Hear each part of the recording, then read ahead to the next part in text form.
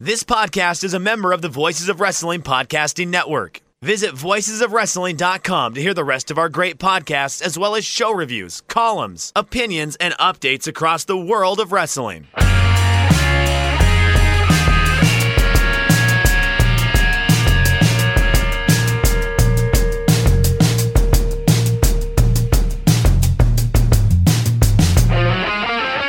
It's Shake Them Ropes. This time, I think it really is episode 323. My name is Chris Novembrino. I am joined, as always, by Jeff Hawkins. Jeff Hawkins, how are you? Doing well. How are you?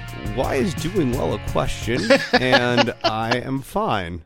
It's just, it's one of those things where I actually... we just say it as a question. I did the old Tom Leykis thing.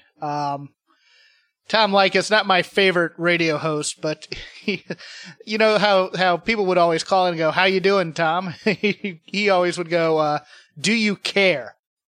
And then they could either go yes, and you go, "Oh, I'm doing great," or they could go, "Not really." It's like, okay, good. At least you're honest.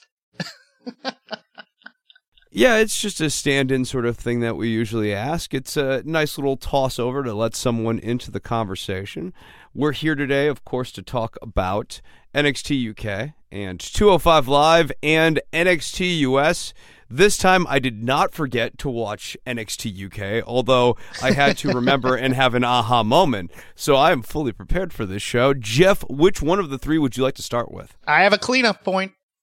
What I forgot to address on Tuesday's show was the social media of WWE on, I believe it was Tuesday, tweeted out a video of Pat McAfee making fun of the crowd in Louisiana for that Raw.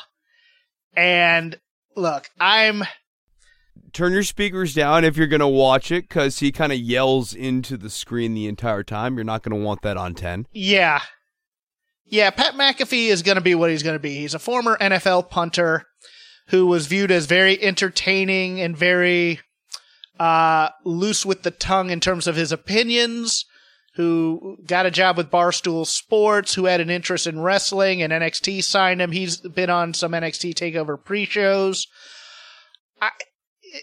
He's not going to give hardcore analysis, but that's not what they want, so I can forgive that. I mean, the most interesting thing said on a pre-show was that Sam, I forget Sam's last name, right? Sam Roberts' thing about Bianca Belair before the last TakeOver, where it's like, is she ready for this big moment? And it generates some sort of controversy.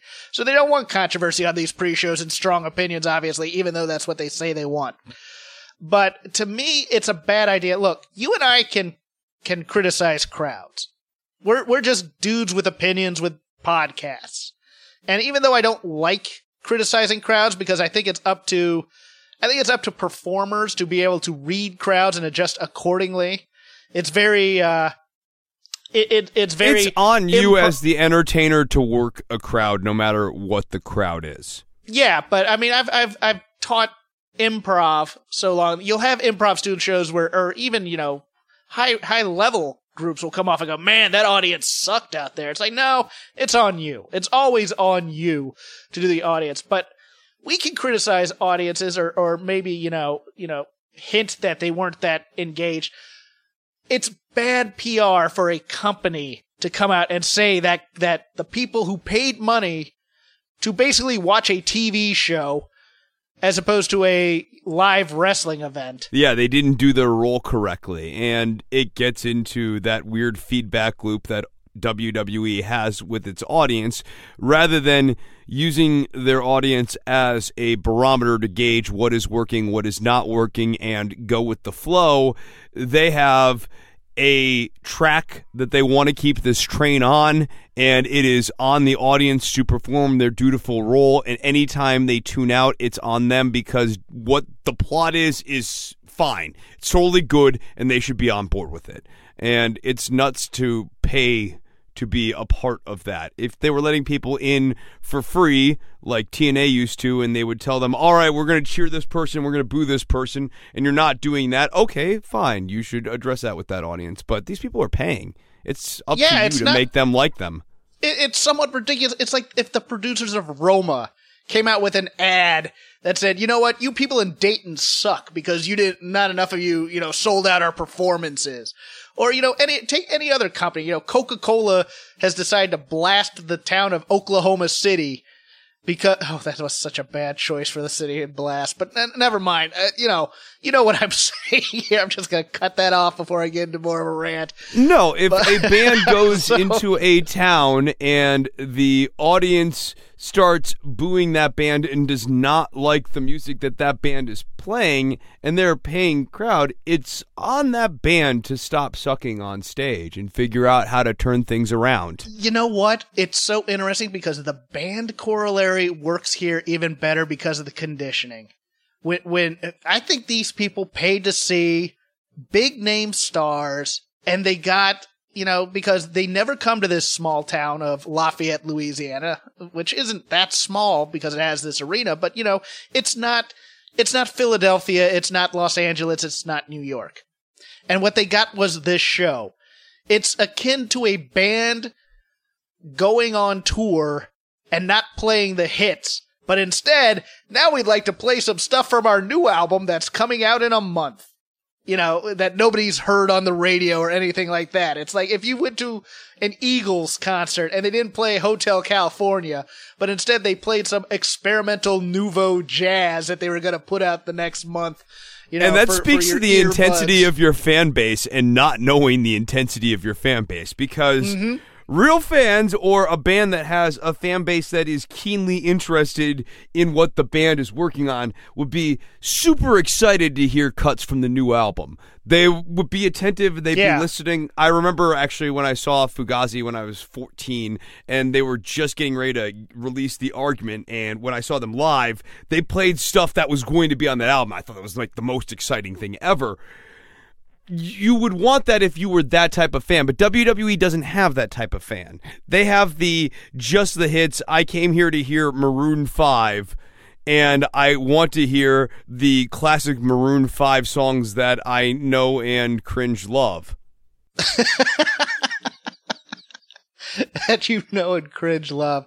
Yeah, I think it's bad publicity for a company to criticize its consumers.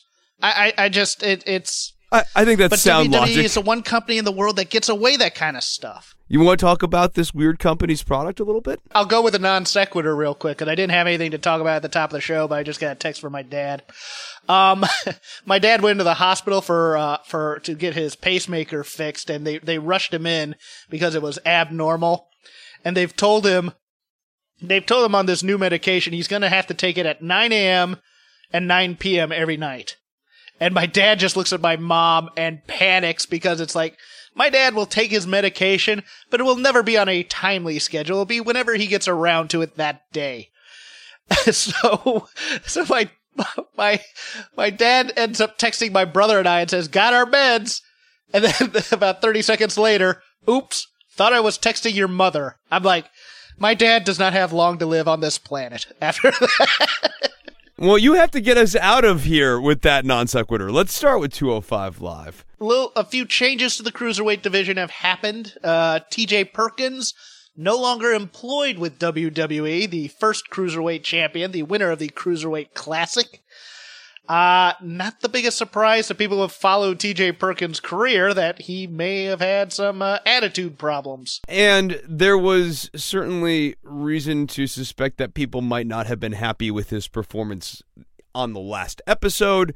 We discussed some of those points. It now makes me think that him coming out and playing babyface was a little bit of freelancing. With all the new ink? Yeah, possibly. Yeah. And Buddy Murphy has said, I believe this is kayfabe, but he's going away for a few weeks to a trip to Australia. I think this is just and he won't be on TV. So I just think the champ is going to go away for a while, and when he comes back, he'll be a big deal. But we've started this tournament. We had a Tony Nese versus Kalisto match. I dug it quite a bit. I was about halfway through, I'm thinking, Kalisto's winning this, which seemed gobsmacking to me, but what did you think of Tony Nese here? Because you're the bigger Nice fan than I am, I think. I am the bigger Nice fan, I think. I don't know. I don't love him, but I think that he has the most potential in terms of long-term story on this brand right now, especially with this relationship with Buddy Murphy. I thought Tony Nese looked good here in this match. I thought that this was a very strong outing for him. And they had Buddy Murphy watching in the back afterwards. I liked Buddy Murphy's weird kind of faking it reaction, faking enthusiasm. Like, he's really happy for Tony, but he's not really happy for Tony. He's a little alarmed that Tony did pretty well here in this match. I didn't think he was faking it. I thought he was trying to really root it on, and maybe it just came off as acting. But no, I think you're probably right. I wouldn't be shocked if they did the, I can't see them giving Nice the match at Mania. I just can't. But maybe they are. Drew Gulak and Brian Kendrick had a nice little scrap. I liked the meanness involved in the match. I liked the story they told. I liked that they were hyping that it was Brian Kendrick's dream to finally have a match at WrestleMania because all this time on the roster he had never had one. Man, I liked this match. It was very disappointing that this lost the crowd. I was thinking that this was a really nice dichotomy. You have Nice and Kalisto having an up-tempo and kind of high-flying cruiserweight match, and then you have Kendrick and Gulak having this mat wrestling-based match, and I enjoyed it. The crowd, unfortunately, did not so much. This gets back to conditioning, though, right? Yeah. This gets back to the whole issue with Lafayette. It's about educating the audience to know what to look for, to know what to be excited for, so that they show up more educated and they find more things exciting. Well, yeah, but also, see, back in the day, back when I was a child watching wrestling, they were putting this over as real athletes who had real athletic backgrounds and real wrestling backgrounds, and they do these kind of ground-based, mat-based, technical matches where guys were just grinding on people to get that over, that these guys were tough guys. And this is a crowd that's conditioned for sports entertainment.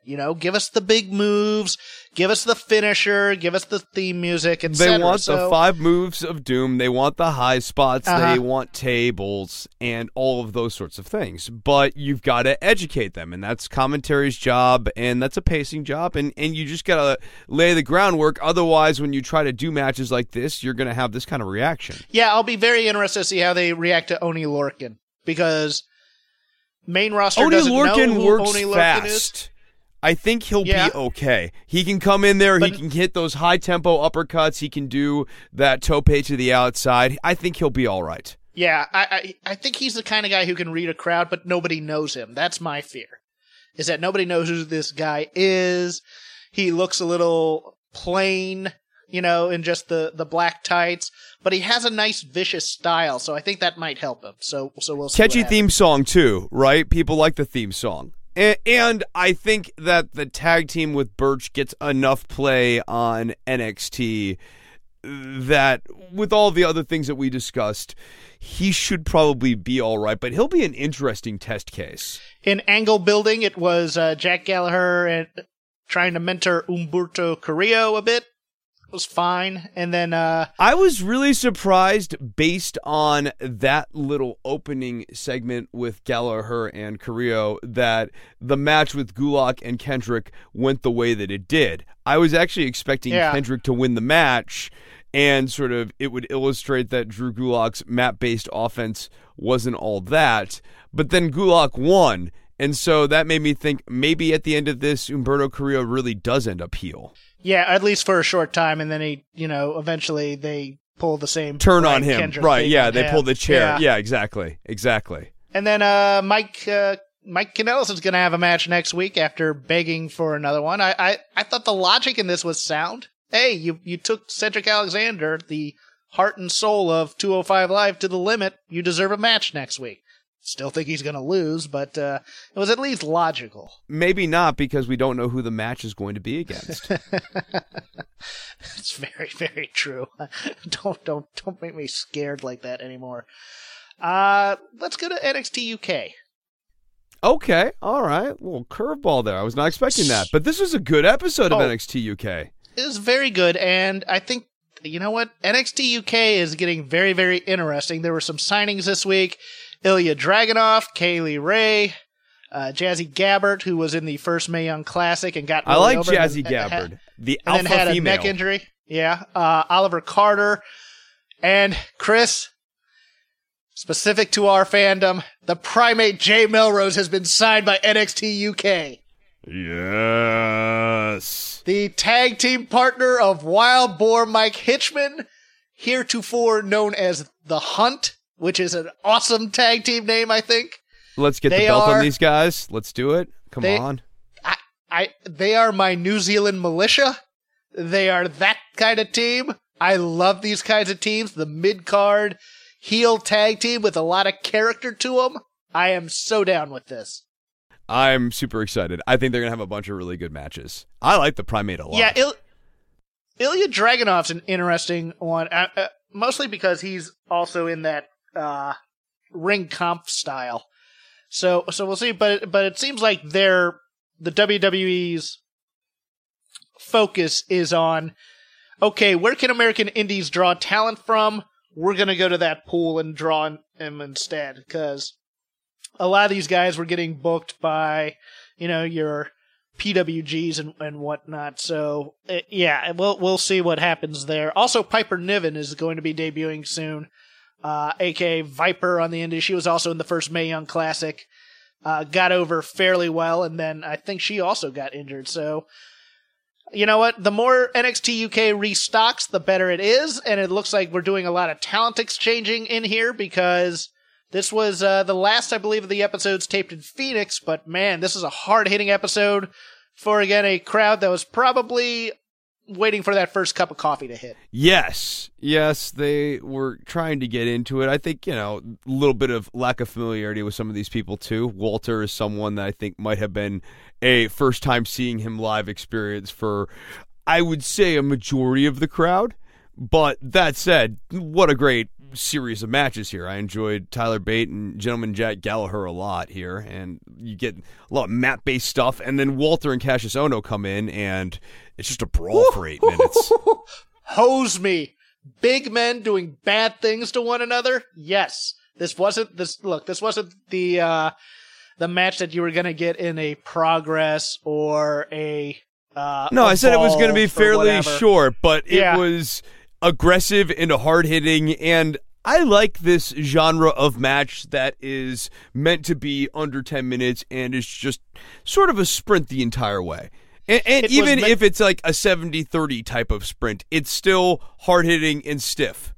Yeah, it was meant to get Walter over as a badass. I thought it did. That's the best Jack Gallagher match he's had in a long time on television, I thought, other than maybe the Worlds Collide tournament. But I'd really like to see Jack taking off a 205 and come over to NXT UK, to be honest with you. We also had the Grizzled Young Veterans beating Oney Lorcan and Danny Burch. Fun match, I thought. Fun. I don't love the Grizzled Young Veterans, but they are a totally serviceable, this sounds really bad, but like placeholder champion tag team where they can have the belts for a long time. They're not in any danger of accidentally getting over. They're just kind of patently unlikable, and they're steady. They're good hands. They're a good heel tag team in a burgeoning division that needs a villain. And that's what they're here to do, and they beat a gatekeeper babyface team. I love Lorcan and Burch. I think they make everybody look good. And I thought the Grizzled Young Veterans had a very, very nice match against them. They're like gatekeeper champions. That's what the Grizzled Young Veterans are. It's as though Lorcan and Burch are heels and they're champions. I think the problem you might have, and let me posit this to you, is that Zach Gibson has been pushed as a title contender, and James Drake is kind of along for the ride. Yeah. Oh, yeah, no, it definitely feels like that. James Drake, okay. And he's not supposed to feel like the sidekick. And I think that is sort of the dissonance I feel. But I think they definitely have some chemistry. I agree. I definitely agree with that. That in terms of their charisma, that's very, very cool in terms of look, Gibson's going to have that crowd taking their shoes off and, yelling at him the whole time. I mean, that's the other thing, right? Like, the crowd uniquely hates Zach Gibson back in the UK. And while they'll boo James Drake, they don't have specific chance of hatred towards James Drake. Give it time. Because I've been to indie shows where James Drake has eventually become very, very hateable. So very good match, very good episode of NXT UK. Highly recommend it. And in terms of angle building, we saw a bit of a build for Jordan Devlin and Travis Banks for a Falls Count Anywhere match. I'm cool with that. Eddie Dennis had another promo. He's fine. Yeah. Yeah. People have been wondering what happened to Eddie Dennis. Well, not really. I'll be honest with you. I watch a lot of this stuff every week, and I kind of forgot. Yeah, I mean, it's odd because Dave Mastiff hasn't been on since that first set of episodes taped right after TakeOver, so it'll be nice to get him back in the mix as well. But that is a problem, right? If you're going to give him the win at that TakeOver, you need to capitalize on it, and instead he just kind of forgot about. Well, and also he wasn't brought over for the Phoenix tapings, so, I mean, that really put crux in it. I've read the spoilers. I don't want to give away too much for it, but it looks like things get back on track a little bit more once they get back to the UK. So that brings us over to NXT US. We thought that Vanessa Bourne and Aaliyah and Tainara Conti might be on the chopping block potentially. You thought that skit was the type of skit that happens if you get cut, that the skit, of course, being where Shayna Baszler, Marina Shafir, and Jessamine Duke demolished all three of these people, but instead they're now in a tag team. Vanessa Bourne and Aaliyah are a new heel type tag team, a little fashiony, glamoury type tag team, and Tainara Conti, now officially a babyface, is teamed with Xia Li, who is still very rough. Yeah, all four of these women had it a bit rough during this match, but I will say one thing. In terms of Aaliyah, she looks like she was having the time of her life dancing to Vanessa Bourne's music, whereas in previous incarnations and watching her, it looked like it was always kind of a chore to come down to the ring, but it may have also had something to do with, hey, she gets to win a match for once. So she could actually, put some emotion in it. You don't get the boo-boo face or whatever. But yeah, Xia Li, once again, as we said last week, less choreography, more ass kicking, please. That's what I want out of her. The kicks look good. When she does the kicks, they look good. It's just the other stuff. They try to overthink things with her. Keep the descriptions of what she needs to do simple, and the simpler the better with her. It can totally work. Stop doing the somersaults, and you'll climb over the shoulders and do a backflip, senton, blah, blah, and hit a punch here. No, just have her be an ass kicker. That's all she needs to be. So after that, we have Donovan Dijakovic versus Keith Lee. And this will continue on because it was a double countout, but this was a lot of fun. I liked this match. This match 2 years ago was the hottest thing on the U.S. Indies around. I saw this match at, I believe, the WWN Super Show in Orlando. They had a barn burner in PWG during BOLA that year. These guys work very, very well together. I was fine with the double count out. I actually think they should make more use of that when you're getting two guys that you're trying to build, as opposed to doing a 50-50, type of he wins and he wins and he wins and he wins.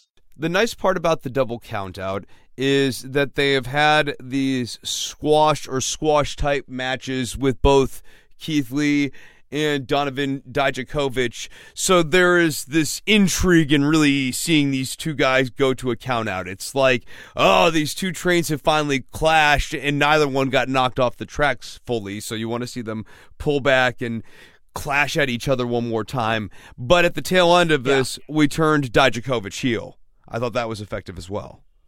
You know what? He's a natural heel up there with Keith Lee. We talked about this too. Well, we talked about this with the music, right? There's so many things about the Feast Your Eyes Dijakovic character that screams heel. Yeah, and he's fine being a heel. I'm good with that. I don't think they're going to get on the TakeOver card, but if they can prolong this feud for a while and keep going and keep going and keep going till they get to that big match. They might end up on the pre-show, though. I think they may get the week after TakeOver on the TakeOver pre-show treatment, which could be good because those crowds are hot and they will enjoy that match. Oh, dude, if they do a match like they did at PWG or if they did an Evolve, they may they may suck the energy out of the room before TakeOver starts. They are fantastic, and we've seen hints of it with Dijakovic. I want to call him Dijak. So bad again. And that actually screws up my way of saying Dijakovic because I always go Dijakovic, and because it's Dijak and the ja, it throws me off, man. But I mean, his agility and the moves off the top ropes and this could be a prolonged feud if they wanted it to be. And the more prolonged feuds they have in NXT, the more interest I think they will gain as a promotion because. They should do a non-finish at the TakeOver if they have it at the TakeOver. Yeah, I'd keep doing this to non-finishes for a minute. Yeah, I think you can keep eventually you actually have to build to a finish, but you can do a couple of non-finishes with these two because of the story you've been telling for the last few months. Yeah, I just think with the turnover that's going to be coming after Mania probably, and also with the call-ups they've already had, they could use a nice, solid, well-built program here between two guys who can go, and I think Lee and Dijakovic are the guys to do it. Absolutely. They're eventually going to be title contenders in the next 12 months here, for certain. They may be doing the Birch Lorcan build here where they just beat each other up and become a team. Sasha and Bayley came out next and announced that the Women's Tag Team Championships may very well be defended on NXT. If so, who would they be defended against? Would it be Tainara Conchi and Xia Li, or would it be Aaliyah and Vanessa Bourne? Jeff? Sky Pirates all day. That's what I want. Well, yeah, obviously. I can see them. Hey, you know what? Give the kids some shine. Come down here, face Vanessa Bourne and Aaliyah. And see what you can get out of them. I hope not. But, that would be the best way to kick the tires on them, because if they can't have a good match against Sasha and Bayley, I would posit to you that maybe their time would be better spent elsewhere. Yeah, I mean, I could see them also, Jessamine Duke and Marina Shafir down there, but that's part of a natural horsewomen program that I don't think we're going to ever get. But, I mean, heck, I wouldn't, you know what? I actually would not mind that. You say that, but that could actually be like the first little clashing of the horsewomen. Okay. I just don't think it's on the table. I think Ronda's gone sooner than later, and we kind of get denied that opportunity. But, wait, are you saying that Ronda might not be loving every minute of every second with every employee in this company? No, Chris, I would never say that just because she seems to take things very personally on Twitter, even though they're trying to work people into interest in their match. No.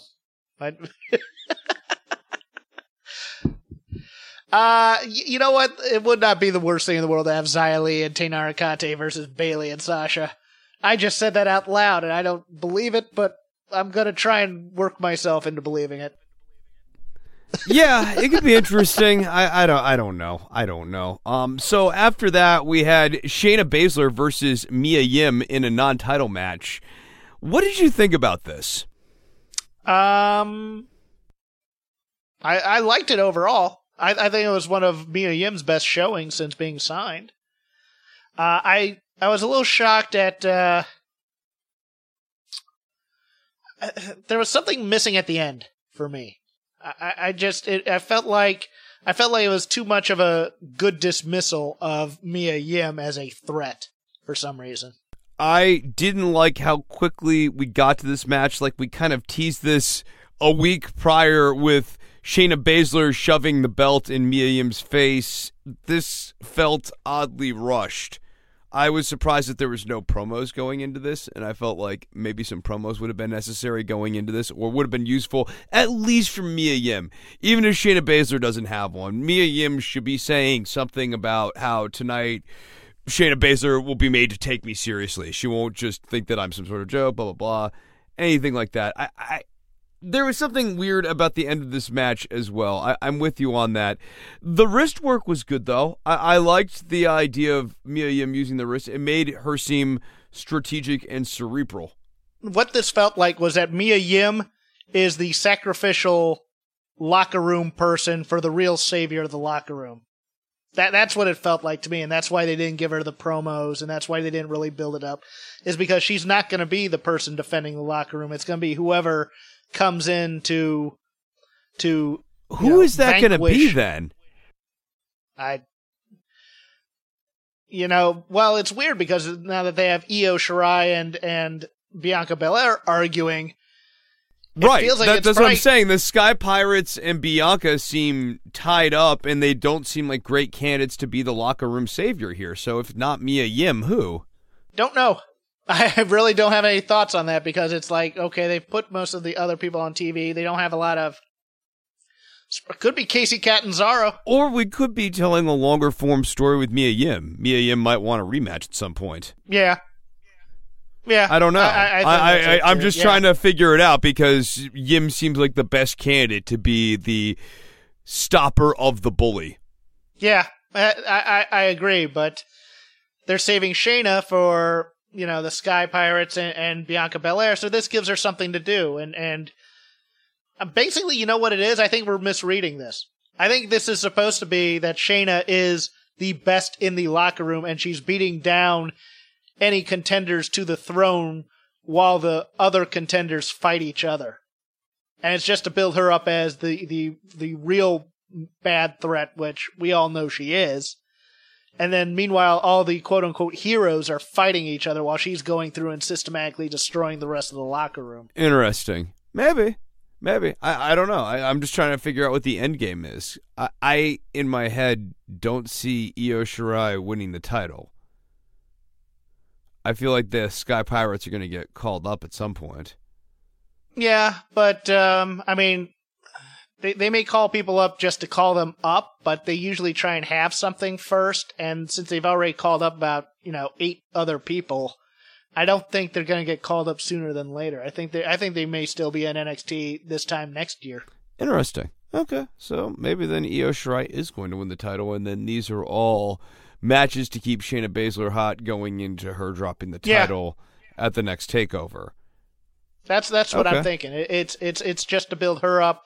It's to isolate her and build her up while you have this other story going on with the Sky Pirates and Bianca. Is there anything else on this episode that you want to hit? No, but I do want to plug that we will be taping a Patreon episode this weekend, hopefully. It will be Jeff's first ever wrestling videotape. The one that he rented a lot as a kid from the Great American Bash 1985. I've since given Chris access to a copy of it. And we'll be doing a live watch of that. You can get that at patreon.com/shakethemropes.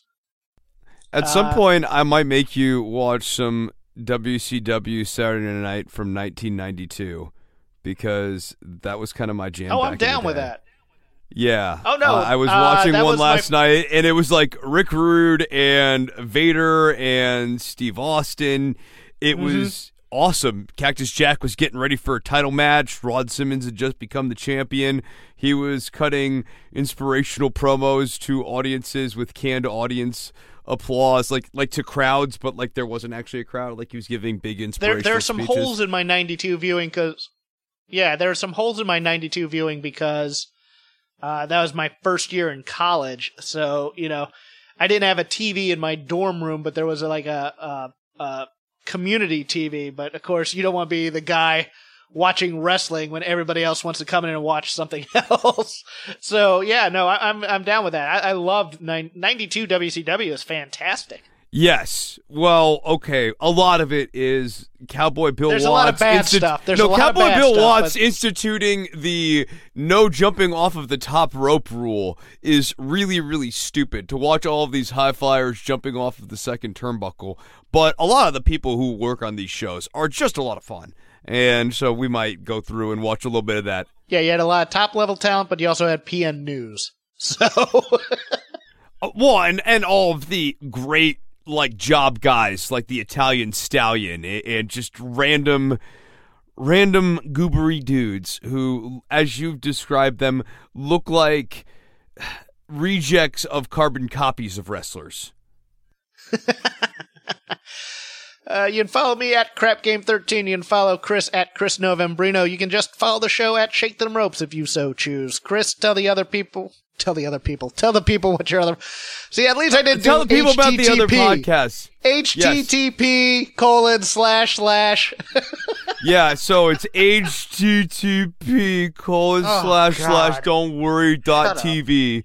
Please go there. Please don't worry about the government. You can go on iTunes and Stitcher and add it to your podcast feed, and you'll be the coolest kid in your school, in your town, in your office, wherever you are. You will become infinitely cooler by subscribing to Don't Worry About the Government. My other show, if you want infinitely more coolness, go and subscribe to the All in the Family podcast, which you can find at allinthefamilypodcast.com. That's all for Shake Them Ropes. Jeff, do you want to give out a web address now?